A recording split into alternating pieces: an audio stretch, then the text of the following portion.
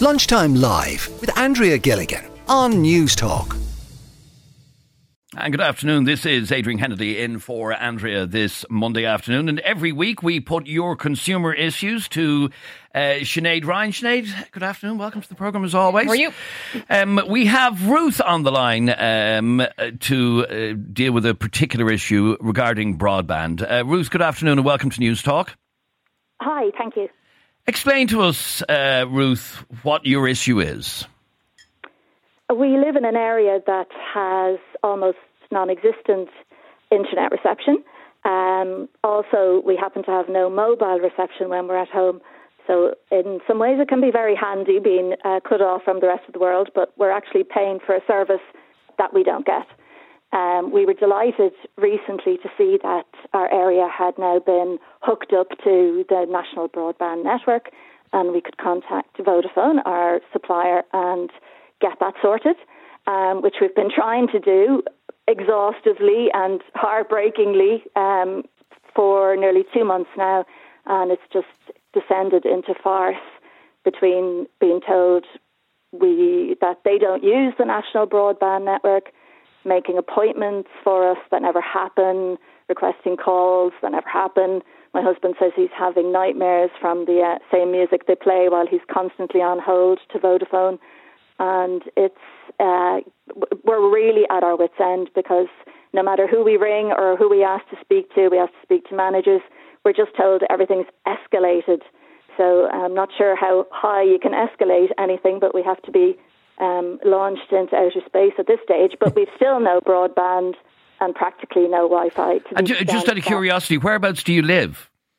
We're in Wicklow, between near Glenealy. Oh, right, okay, I know it well. So not in the middle of nowhere, but a little bit rural. Yes, it is. But an area like Glenealy would always have had poor mobile phone signal, wouldn't it? It does, although we seem to be in just a little bit of a blip in that people up the road, the people down the road can get normal mobile signal, and just ourselves and a couple of the houses here around us just seem to be in a little black spot. But we have had really bad broadband Wi-Fi, but it's got to the stage now in the last couple of months that we can't send WhatsApp, we can't watch anything on Netflix, and our house alarm, which is a monitored system we had installed, and that goes off, it could be 10 times a day, because there's an alarm that goes off every time the internet signal drops completely. So we're up and down switching that off. And, you know, we were on the phone to them. We're trying to perform tests to see what the signal level is. And sure, we can't even perform the tests. It's just non-existent. Okay, so you're literally cut off from the outside world, basically. Yes. No, yes. I mean, I have a car, I have 2 feet. Okay, but from a Wi-Fi. But digitally cut off from the outside world. Exactly. Okay, yes. now, as I said, Sinead is here with us. Sinead, Ruth wouldn't be the only person in this sort of situation. You know, Adrian, I think that we kind of have got to the stage, because there's been not much talk about the national broadband rollout for quite a long time after years of it not kind of working. And we forget that there are still lots and lots of people in Ireland who simply do not have broadband. And when you see government websites moving entirely online, banking websites online, even as Ruth said there, her alarm, this is a basic essential of living. I mean, for a lot of people, this is as basic as electricity and water to have broadband. So Ruth has been through the absolute mill. Now, Ruth, I got hold of your air code because you kindly supplied it to us. So I have been on the National Broadband website, and lo and behold, not only can you get connected, there are no fewer than 31 providers of broadband who claim that they will be able to get it, and Vodafone are indeed one of them. And so just to explain to our listeners, this works very much like electricity, where the National Broadband Plan will roll out broadband to your house, and then it's up to Vodafone or DigiWeb or any one of those companies to connect you. Yes. So they do the kind of the hard yards in terms of the physical infrastructure, and then suppliers come online, they say, oh, we want to do this, that. So the website is very snazzy. It's broken down by electoral district. You stick in your air code and it says great news and gives you a whole list of suppliers to call or not. So the first thing is Vodafone do operate under the National Broadband Plan, so I don't know where that came from. And you've had such bad service from them over the last couple of weeks, more than that, a month nearly.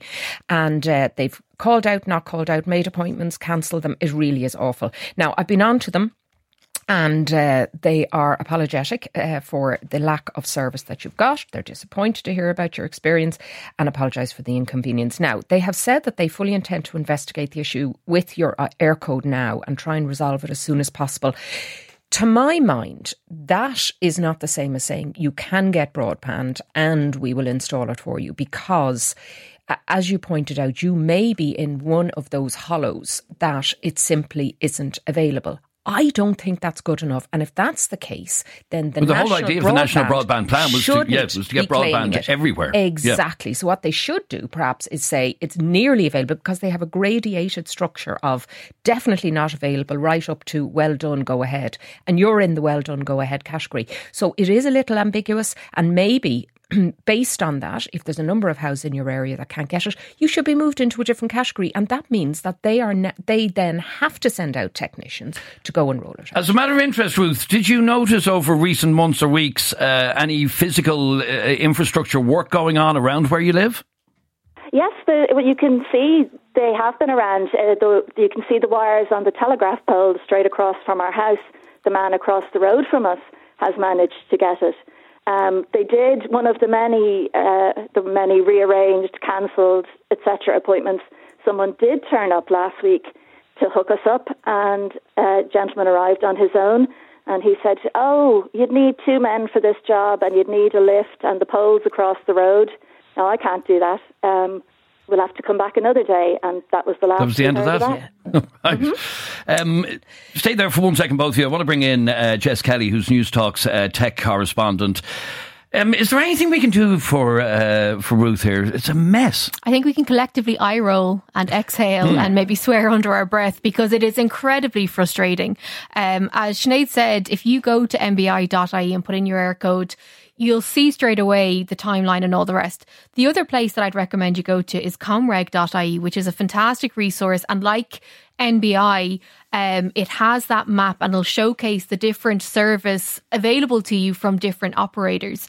So, for example, I've gone in with your Eircode, and you can see, for example, that you could, if you wanted in the interim, use 4G. Now, I'm interested to hear that you don't have mobile coverage, because according to the Comreg map, you should be in an area that has fair to good 4G. You're in a 5G black spot, but it is massively frustrating. I've heard horror stories like this. I've been doing this gig, 10 years now?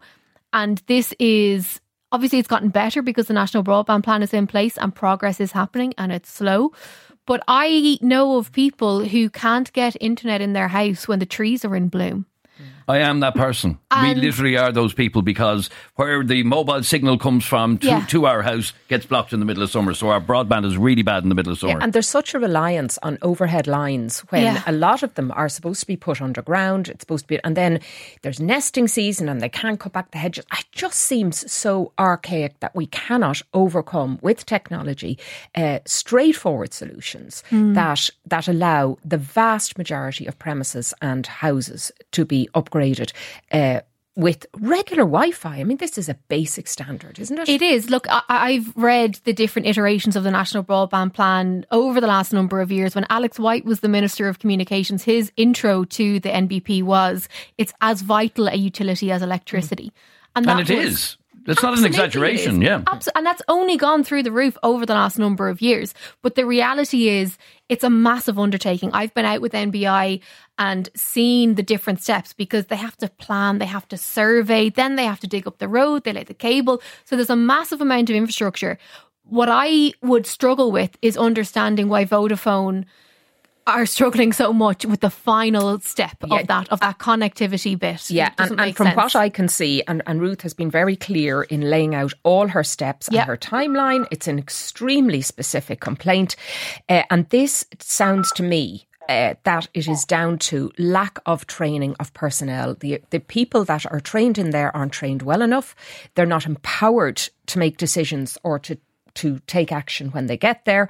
And it's just really bad customer service. So even if she can't get broadband, even if that's the ultimate answer here for the time being. Just say it. Nothing excuses the hassle and the stress that this family has been put through by Vodafone for just being incompetent, really.